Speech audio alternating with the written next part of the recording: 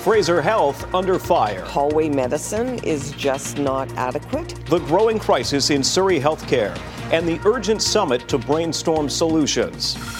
Holding Atira to account. Are you going to be transparent with the public as far as the results of all of these reviews? Yes. Full disclosure. The embattled housing provider's new boss and what she says will change under her watch. Plus, the scent of a woman stored in a jar. With the stored scent, it makes it so much easier for us because we can go right to work. A new way to search for missing people. And the Saanich duo hot on the trail. You're watching Global BC. This is Global News Hour at 6. Good evening and thanks for joining us. Sophie and Chris are off tonight. We begin with an extraordinary summit to deal with a healthcare emergency in Surrey that is putting patient lives at risk. As doctors sound the alarm about conditions at Surrey Memorial Hospital, healthcare providers and local leaders came together today to find solutions. Grace Key is live now with more on the summit. And Grace, was anything achieved? Well, the Special Health Summit wasn't open to the media and no specific details were released in the end. But a report is expected in the coming months that will outline specific key areas of concern and recommended actions. Healthcare workers, politicians and first responders met at Surrey City Hall to brainstorm solutions and what many say is a crisis at Surrey Memorial Hospital. Surrey Hospital's foundation, the fundraising agency, called this Special Health Summit. When we look at where dollars are spent by the provincial and federal governments, it's north of the Fraser every single time. The growth in this region, in Metro Vancouver, is here, south of the Fraser. This is a great first step that colleagues came together, and we also had leadership and politicians, and we all came and brainstormed and constructed a list of what the problems are. The meeting comes after ER doctors and most recently OBGYNs at Surrey Memorial released open letters describing critically inadequate resources. In one case resulting, they say, in the death of a newborn in 2021. As standard procedure, the chief coroner is investigating. We're all scared to go to work. We all, walk in thinking, what is today going to bring? And it often feels like a battlefield. And I've had many colleagues say that they are now practicing defensive medicine because they're afraid of litigation. The summit comes on the same day Fraser Health issued long-awaited emergency department wait times. Global News also obtained an email from Fraser Health calling on hospitalists to backfill some 18 shifts, both efforts to deal with congestion. What would be concerning to me is if we're not reaching out to each other to ask for help and to support each other when there are gaps. Previously, the health minister said they are working on a contract with hospitalists, a shortage ER doctors have identified. Both BC United Surrey MLAs attended the summit. The NDPs did not. We're talking about deaths. And the fact that we see such a disparity between what is being reported on the front lines of healthcare and the minister's failure to acknowledge the depth of this crisis is shocking. Grace, how busy is Surrey's emergency room? What are the latest numbers tonight? Well, Surrey Memorial is the province's second largest hospital in the province here, but it's got one of the busiest emergency departments. So 2019 numbers show more than 158,000 visits to emergency. And, it's certainly not uncommon for the emergency department to be running at more than 100% capacity. Jordan? All right, thank you. Grace Key reporting live. Meantime, medical staff at Surrey Memorial are calling out their leadership, accusing Fraser Health executives of not properly planning to serve the region's healthcare needs. As a result, they say patient care is being compromised and the number of preventable deaths is rising. Richard Zussman now with that part of the story. A call for accountability. Clearly, we're at a crisis level at multiple hospitals. Everything is not okay. Patients are suffering. In some cases, they're losing their lives. It is a paragraph in bold, figuratively and literally standing out. In a public letter from OBGYNs at Surrey Memorial Hospital, it reads, "We emphatically urge our community not to tolerate this degree of neglect from individuals who have the capacity to drive change at the regional and provincial levels. Those individuals include the head of Fraser Health, CEO Dr. Victoria Lee, who says she's meeting with the doctors raising concerns." The team is pointing out the resource challenges that has, I think, long history of where it came from. Health Minister Adrian Dix also among those criticized by frontline doctors, the health minister standing by the leadership at Fraser Health, even though some in the staff have clearly lost confidence. I do want to remind everyone of the really exceptional work that Dr. Lee and her team have done for the last number of years, which surely have been amongst the most difficult in public health care. The significant reduction in wait times for surgery and diagnostic care. Both Lee and Dix acknowledge there is a staffing problem at Surrey Memorial, but say population growth, the COVID-19 pandemic, and a global shortage of trained medical workers is out of their hands. Dr. Zabisi says making a change in leadership won't solve the multitudes of problems. I think it is really more about frustration and moral injury and burnout that leads us to where we are. And the call for an individual to be held account for this. This isn't an individual problem. I genuinely believe that everyone in the system understands the gravity of the situation. Former Surrey Mayor Diane Watts says there's been a lack of investment in the community and a lack of acknowledgement from the current government on how significant the issue is. The system is broken, and the system needs to be fixed. And Richard joins us now. Richard, with all of these staffing problems at Surrey Memorial, is there any chance the hospital might go on diversion and send patients elsewhere? Yeah, this is one of the things, Jordan, that is being suggested by the staff at the hospital. So another letter has been sent now from the staff to Dr. Victoria Lee from Fraser Health and Health Minister Adrian Dix. And in it, they propose two things. Either more staffing or, if they can't, diversion. So let's look at that letter, and it reads, "We implore you to take immediate action to bolster the availability of hospitalists, physicians to the ED at SMH. And if you cannot do this, the only responsible recourse is to place the Surrey Memorial Hospital ER on diversion." I spoke to Health Minister Adrian Dix a short time ago. He says the hospital would not go on diversion. But when I pushed him about whether more people would be hired, he said this is an issue along the line, not just in the emergency room, and they are focused in on transitioning people out of the hospital and into different departments to ease the pressure on the emergency room. We also know that Dix will be meeting with Dr. Lee tomorrow and others at Fraser Health as they continue to have discussions on how to address these concerns at Surrey Memorial and throughout the Fraser Health system. All right, and of course we'll be on top of that. Richard, thanks. The embattled nonprofit that is the largest social housing provider in BC has a new CEO who is tasked with cleaning up an organization in disarray. Ramina Dea reports on the new woman in charge and what critics say still needs to be done. We've seen fiery deaths, horrendous living conditions, no transparency. The province's largest nonprofit housing provider, which received over $70 million taxpayer dollars last year, has a new boss. Interim CEO Catherine Room, appointed by Atira's board, not the NDP government. This organization is committed to rebuilding trust. Two goals: get Atira's financial house in order and safety.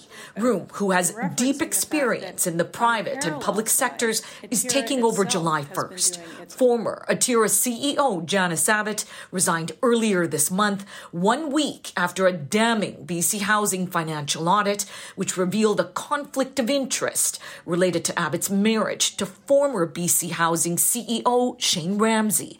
Abbott now gone, but there have been no changes to Atira's board.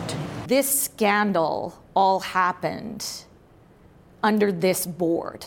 All the problems, the mismanagement happened under this board.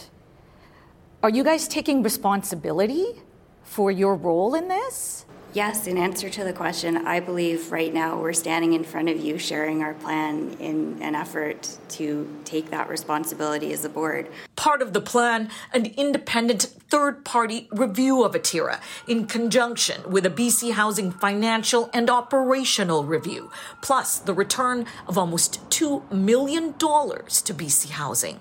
We're not assigning them any new projects, so there's no additional projects going to Atira right now. Transparency. We need to be able to see how contracts are being awarded. These things should all be public, and there's going to have to be a lot of scrutiny. The SRO model is really, first of all, not what people want, but more importantly for the general public, it's not the approach that results in the greatest achievable changes for individuals and for the communities that they live in. No commitment by Atira's new CEO to change the broken SRO model. Residents and staff who recently unionized, citing safety concerns, waiting to see if Room can deliver tangible change. Romina Dea, Global News.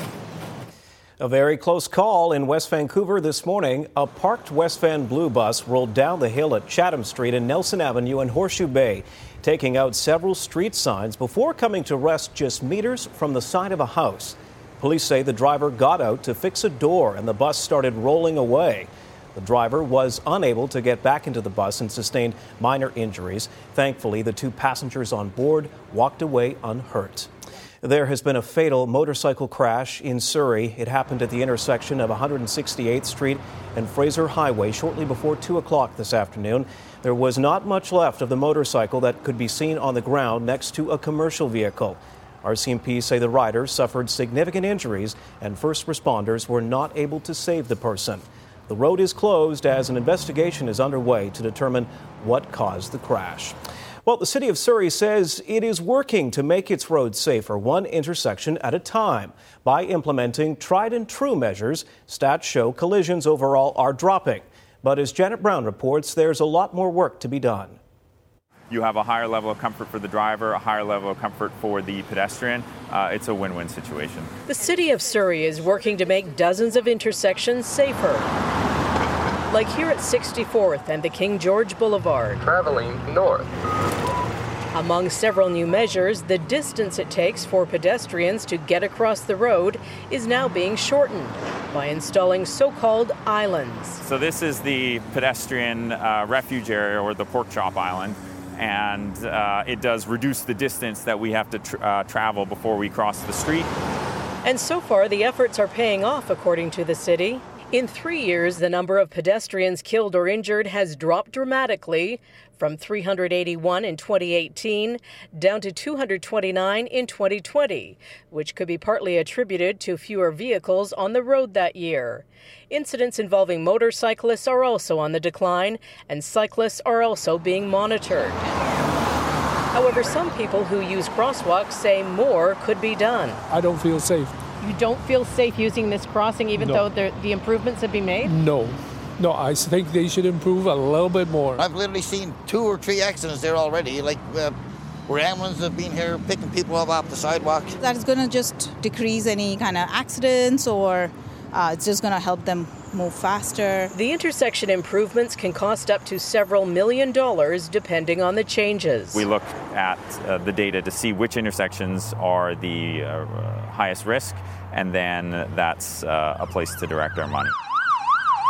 The city's goal is to eliminate all fatal and serious injury collisions on Surrey roads, and says it is also looking to other cities around the world for ideas on how best to try and do that.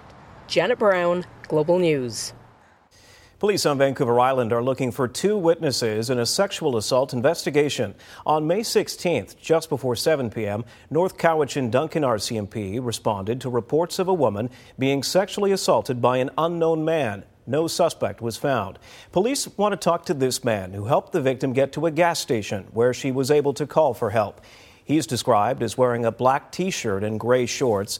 The second person, who was in the area and police believe may have information, is described as wearing a blue tank top and black shorts. Police stressing that the 2 men are not suspects. Burnout when school's out. We have over half of the teachers in the province don't feel like their mental and physical health is good. Teachers just got a new contract, but their union says classroom conditions are far from ideal, the stress they want the government to address. Next on the News Hour. Let's go this way. Meet Lucy, the wonder dog, not only the eyes of her owner, but also newly trained in scent trailing. How it's already paying dividends later. Plus.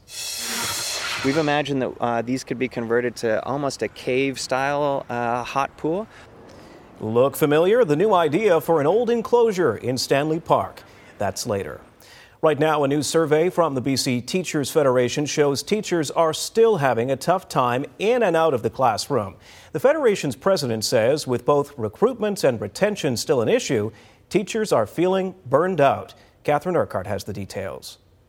BC teachers say they are more stressed and overworked compared to a year ago. That from the BC Teachers Federation, which has just completed a survey of its 49,000 members. I think that's concerning for us as professionals.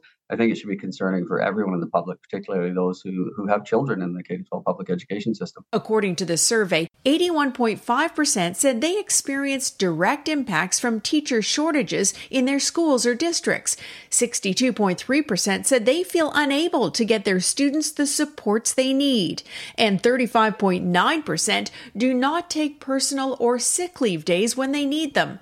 The Federation says a recruitment and training strategy is needed, adding it's not exactly sure how many teachers need to be hired. So we don't have numbers, but I can tell you in some of our locals, some of the districts, they're approaching a quarter or a third of the workforce at times. Adding to education concerns, Surrey Mayor Brenda Locke recently called the school infrastructure problem a crisis. We are now talking about double stacking portables. We are talking about in September up to 400 portables in Surrey schools. This is becoming untenable. Education Minister Rachna Singh told Global News, we are adding nearly 250 new spaces in teacher education programs and streamlining certification for educators trained internationally so they can work in BC. In December, teachers accepted a new collective agreement with increases of 3.24% in year 1, up to 6.75% in year 2, and up to 3%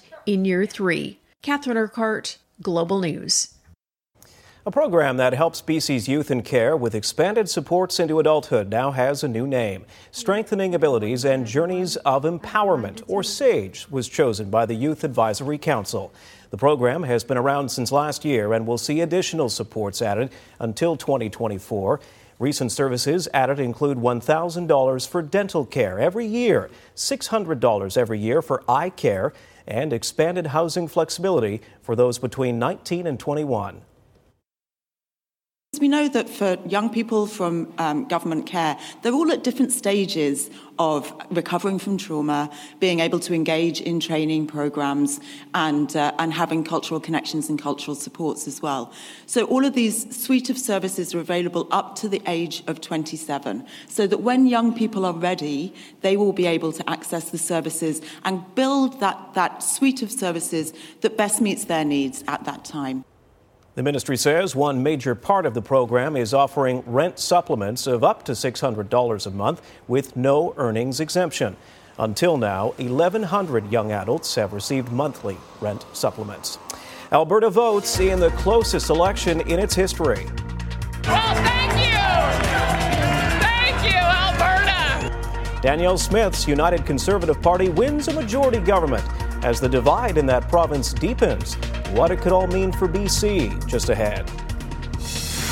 It's great that the hatchery is going to be available to everybody. And later, the changes at the Mawson Creek Hatchery and how they've made a big difference for kids like Spencer. Alberta Premier Danielle Smith and her United Conservatives survived an NDP scare last night, managing to hold on to their majority. Now, the reality of governing a more deeply divided province is setting in. Global's Michael King reports. It's the closest election Alberta has ever seen, a fact that isn't lost on many Albertans. It's always good to be challenged from both sides. I think it's good to that's what a democracy is all about. If it keeps on like this, people are just going to be creating enemies with each other.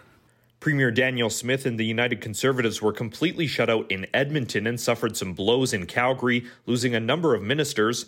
2 ridings in southwest Calgary were won by fewer than 100 votes, which will trigger an automatic recount, although the UCP's majority isn't under threat. Now Smith says it's time to help heal the divide that's been highlighted by this election. It was a pretty fractious contest, but I'm really confident because I've got representation from Fort McMurray and Grand Prairie, Red Deer, Medicine Hat, Lethbridge, Calgary, and the area around Edmonton. I think we're going to put together a really diverse cabinet that's going to represent the interests of all Albertans. And many educators and those on the front lines of Alberta's healthcare system are concerned about what the next 4 years will bring. Alberta Teachers Association President Jason Schilling says he fears further cuts, larger classes, and a curriculum that he says would not be setting students up for success, while some business leaders are encouraged by promises of infrastructure projects like Calgary's Event Centre and the Green Line. We've been building some momentum on behalf of our members and on behalf of industry, so it's good that to some degree we can just pick up and keep going.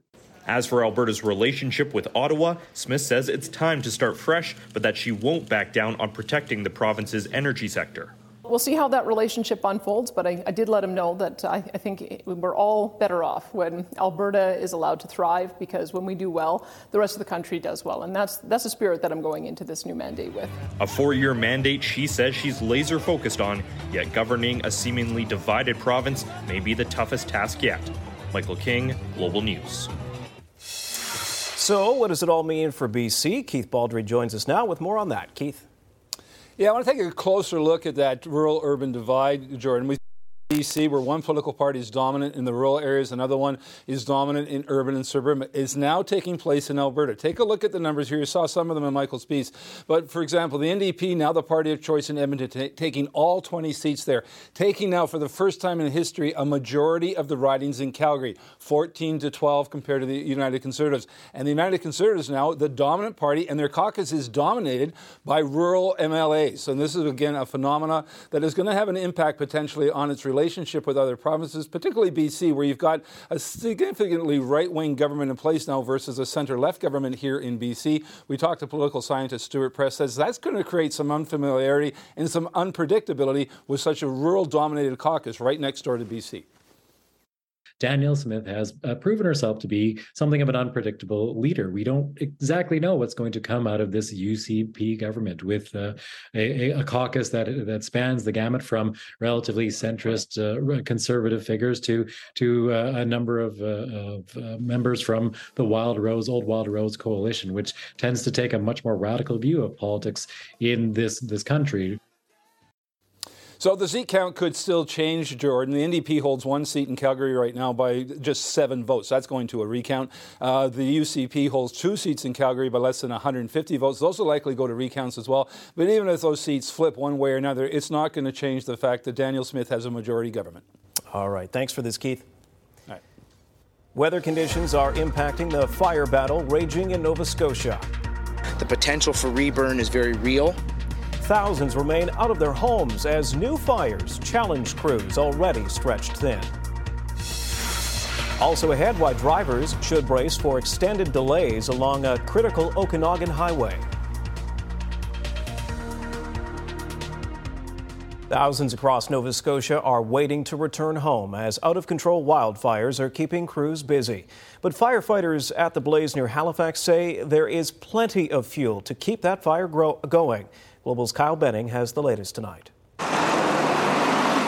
thousands of people forced out of their homes are still waiting to get back. The 10-Talon wildfire just outside of Halifax is leaving many to worry about whether they will have anything to come back to.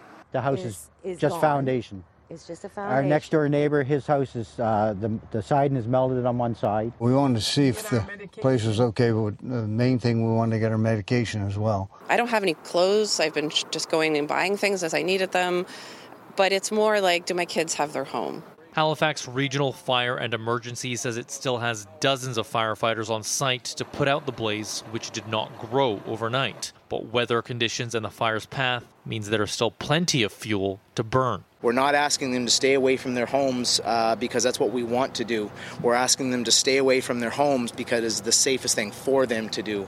The potential for reburn is very real. Halifax officials stated about 200 structures were damaged or completely destroyed from the wildfire. And Nova Scotia's premier says despite a province-wide burn ban, conservation officers found that people ignited 6 fires Monday. For God's sake, stop burning, stop flicking your cigarette butts out your car window, just stop it. Our resources are stretched incredibly thin right now fighting existing fires. The province is stopping all personal and commercial activity across Nova Scotia's woods in response to 8 new fires. The province is now dealing with about a dozen active blazes, with 3 being out of control. Officials say they're bringing in resources from outside of the province and are reaching out to see if U.S. agencies can send help. Meanwhile, Ottawa says New Brunswick has indicated its intention to seek federal assistance as that province deals with a wildfire that has seen 160 people evacuated from their homes. The damage is significant enough to initiate the process of the disaster financial assistance arrangement. And so we appreciate that, and we're communicating with them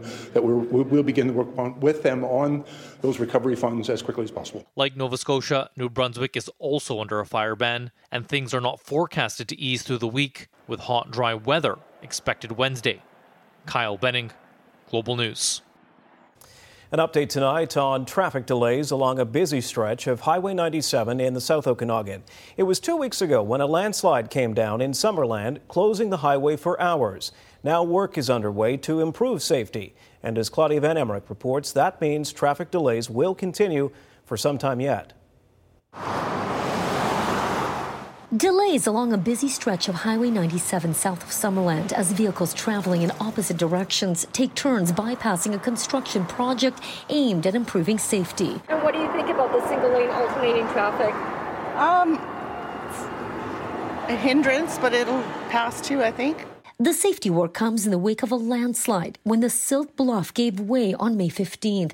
Debris fell down onto the road below and covered all 4 lanes of highway and forced it to close for hours. Now work is underway to build a retaining wall before the highway is fully open again. The Ministry of Transportation says it is creating additional catchment below the bluff so that debris doesn't end up on the road should there be a slide here again. In an email to Global News, the ministry said last week's geotechnical assessments recommended construction of a lock block retaining wall to increase the debris catchment area and increase safety prior to reopening additional lanes. I was here a week ago and it was delayed, so I'm surprised that it's still delayed. And the delays are expected for at least another 2 weeks, possibly longer, depending on weather and site conditions, as crews work to complete the project. While the District of Summerland sympathizes with motorists, it believes it's short-term pain for long-term gain. That's the great reminder to people that use that highway every day. It is a bit frustrating to have that delay right now, but the benefit in the future is to avoid this happening again in some of these key areas. Motorists encouraged to check Drive BC for any updates on the latest project and the delays as a result of it. Claudia Van Emmer, Global News, Summerland. A popular Port Moody destination has achieved new heights when it comes to accessibility. Ready, set, away. Go. Whoa, way to go. The Mossam Creek Hatchery is now Accessibility Certified Gold. Rick Hansen was on hand to mark the occasion.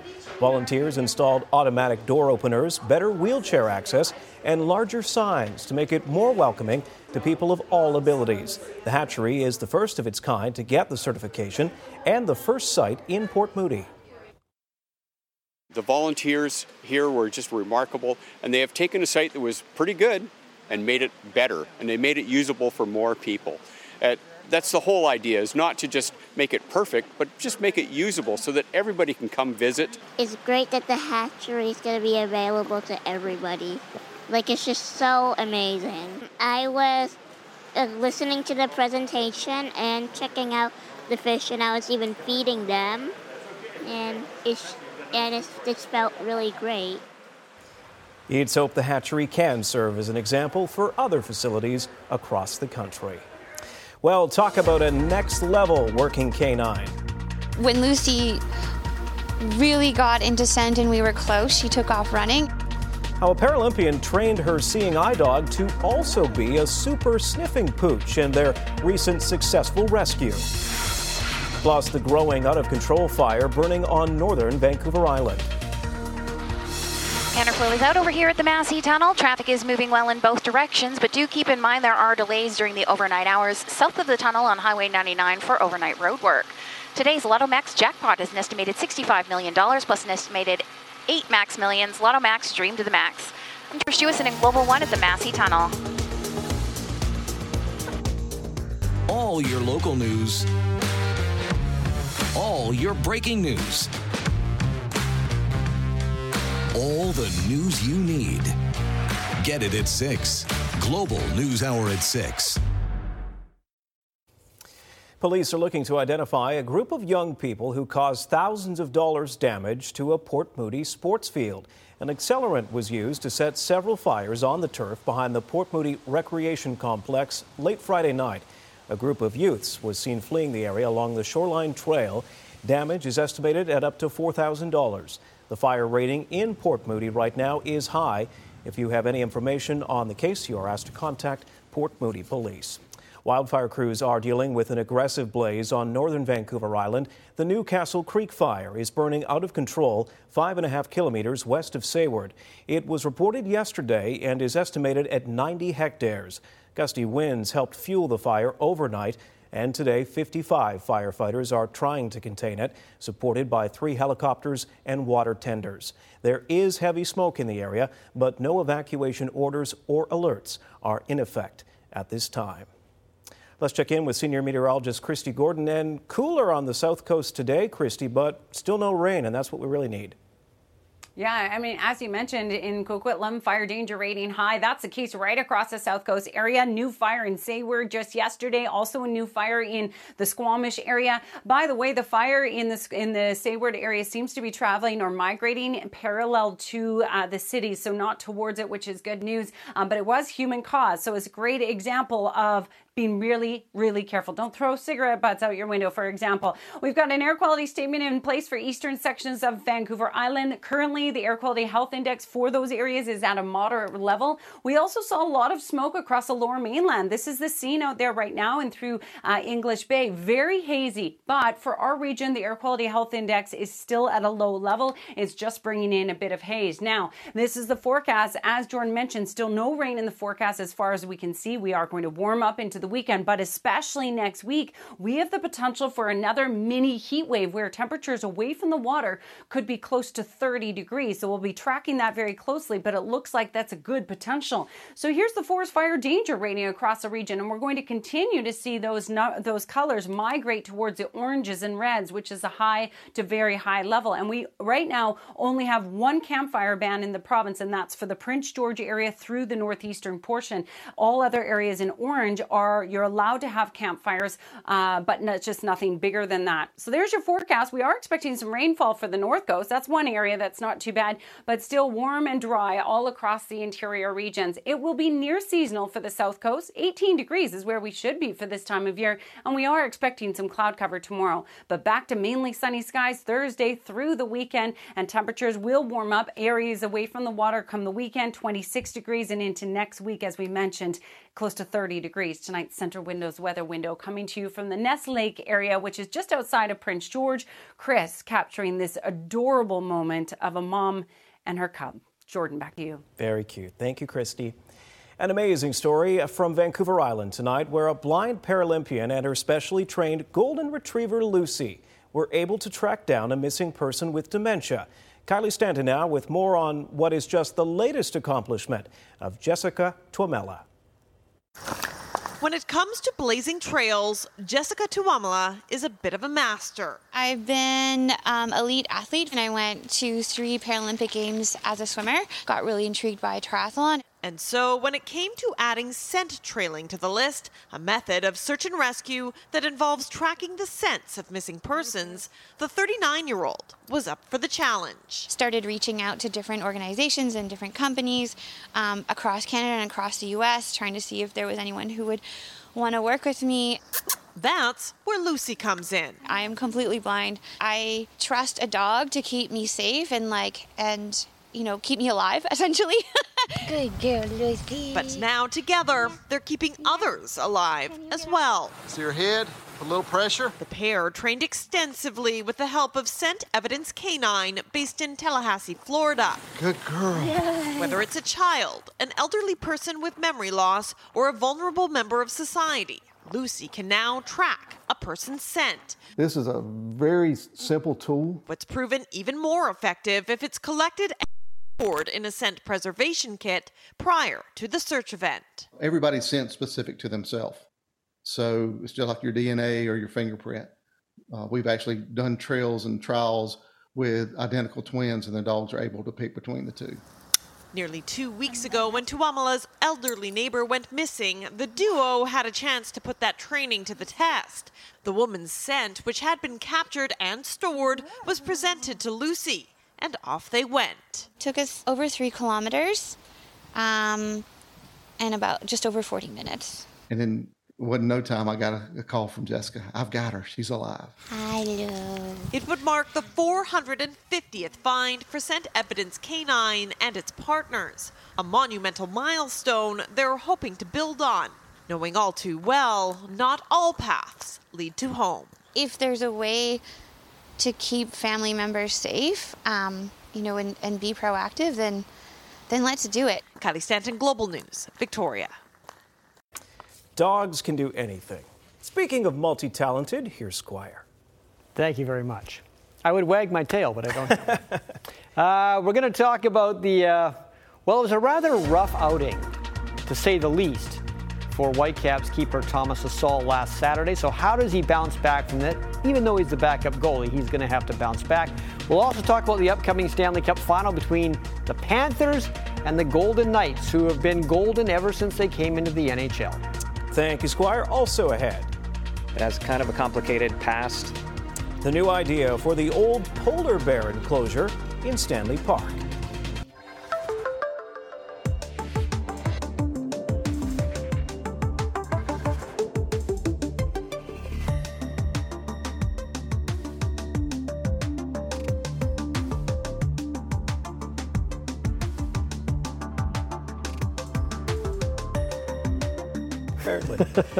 Squire's back, and a familiar face back with the Lions. That is true, and you know that Rick Campbell, the Lions head coach, must be very comfortable with his job because he hired a former head coach of the BC Lions today. He has brought back Mike Benavides. He'll be the consultant for the Lions special teams. He will be on the sidelines. Now, of course, he was a longtime Lion from 2003 to 2014. Began as an assistant coach for Wally Buono as the special teams guy. Moved up to defense, then became the head coach from 2012 to 2014. Had a 33-21 regular season record, not great in the playoffs. He was let go in 2014. Also worked with Edmonton and Ottawa before coming back to BC. Now, the Whitecaps will host Houston tomorrow at BC Place after a 3-1 loss last Saturday in St. Louis, where Whitecaps backup goalkeeper Thomas Hasal's worst nightmare was there for all to see. As cruel as it sounds, the Whitecaps might have at least gotten a point out of this game if Hasal had even had an average night. Instead, he has to use this as a painful learning experience for the next time he plays for the big club, whenever that is. Leuven hits it nicely. Oh! Edward Leuven hit that one from the Mississippi River. It was a ball over his head. There was a miscommunication with his own player, Tristan Blackman, that led to a goal, and also fumbling away a rebound that led to a third goal. Now, this kind of night can happen to anyone. The key, though, is to learn from it fast. This is the most important part. This is when it becomes a mental battle. At the same time, this is the kind of stuff that you see players either, progress one way or another. It's what you use as fuel at the end of the day. Mistakes are the only way for us in order to grow. And he needs to grow, he needs to bounce back. And he's very good at bouncing back. He bounced back from a concussion. He bounced back from a hand broken last year, getting back at the end of the season and be very good. He was 2 times in the team of the team of the week at the end of the season last year. So when will Hasal get a chance to bounce back? He was in Saturday because Yohei Takayuka needed a rest. Now that he's rested, he will own the net for a while. Yeah, it's hard when you're not playing as much because it's your opportunity that you want to take advantage of. And when you're playing again and again, mistakes are always going to happen. And when you've got games coming left and right, it's easier not to look at them as such a big thing. Hasal will probably be allowed to get his game back together by playing goal for the Whitecaps' second team. In fact, part of his rough start against St. Louis was rust from not playing at all of late. It's on me too. It's on me too, because probably he needed a couple of games with WFC2 before playing this game. So we now know that we need to keep everyone ready in order to play, and we go forward from that. Should mention Vanney was fined today by the MLS because he mouthed off the officials after the game. Not towards them, but said it in his press conference. So they don't like that when you criticize. Back in September, before the NHL season even began, if you looked at the odds for winning the Stanley Cup, Vegas and Florida were two of the teams that were given very good chances. Now, the Panthers had just come off winning the President's Trophy. You kind of forget about that. They barely made the playoffs this year, but last year in the regular season, they were the best team. Vegas had surprisingly missed the playoffs, but they were still good. Now these two are going to meet in the Stanley Cup Final starting Saturday just off the Strip. Now, if you look at the Golden Knights, they've only been in the league 6 years. Look at their 6 years. They've made the final now twice. They've made the Final Four 4 times. They've only missed the playoffs once. If you look at the Canucks in those 6 years, they made the playoffs once, and that was in the bubble playoffs when pretty much everybody got in because of the pandemic. Oh, yes, the Vegas Golden Knights did not touch the conference trophy last night. They didn't even pick it up. They showed superstition, which, as I said before, started way back in 1997 with Eric Lindros and the Philadelphia Flyers. He didn't touch the trophy that year. They played Detroit. Detroit did touch the trophy, and Detroit won in 4 straight games, which always leads me to this question. Why is that even a thing then? If the first time it was done, they lost. Anyway, Florida touched, Vegas didn't, so you can see what happens. Former Raptors head coach Nick Nurse has a new job. He'll be the head coach of the Philadelphia 76ers, a good team that hasn't had enough playoff success for the kind of roster it puts on the floor. And here's a fun fact. The 76ers have now hired a coach named Nurse after firing a coach named Doc. From Doc Rivers to Nick Nurse. Nurse doesn't work out, the next guy will be named Intern. There you go. Whoa. Only you could dig that up. There you go. Thank you, sir. You're welcome. Coming up, relax and chill out where polar bears once lived. The new vision for a relic of the old Stanley Park Zoo up next. This program is brought to you by Johnston Meyer Insurance Agencies Group. Visit jmins.com. It's been more than 26 years since the zoo at Stanley Park was closed for good. And now a Vancouver architecture firm is making a dramatic proposal to reinvent some of its ruins as a new public space. Aaron MacArthur reports. Concrete covered in graffiti. Weeds overgrowing what looks like a relic from the Cold War. Hard to imagine, but this rundown bit of Vancouver history sits in the middle of Stanley Park, the last remnant of Vancouver's zoo. From the 1960s through the 1990s, this was where several polar bears lived. The zoo was phased out, and Tuck, the last bear who lived here, who was too old to move, was euthanized in 1997. For the nearly 3 decades since, the polar bear enclosure has sat empty, unused. Now a Vancouver architect wants to change the narrative. What we imagine is 2 new structures kind of coming into this. Tony Osborne has drawn up plans to turn this eyesore into an oasis, transforming the polar bear pool into a Nordic spa. Just wanted to put it out to the public and start a conversation about the potential for this place.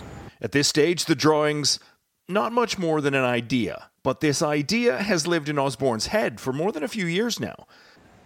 He has approached Park Board commissioners looking for support, a new business that could align with a resolution passed by the board in January looking for more revenue opportunities. We've had conversations with the aquarium. They've shown us around the facilities inside. We've had a couple chats with people who operate spa facilities in the region and around Canada. The idea of reclaiming this space is one Osborne thinks is appropriate.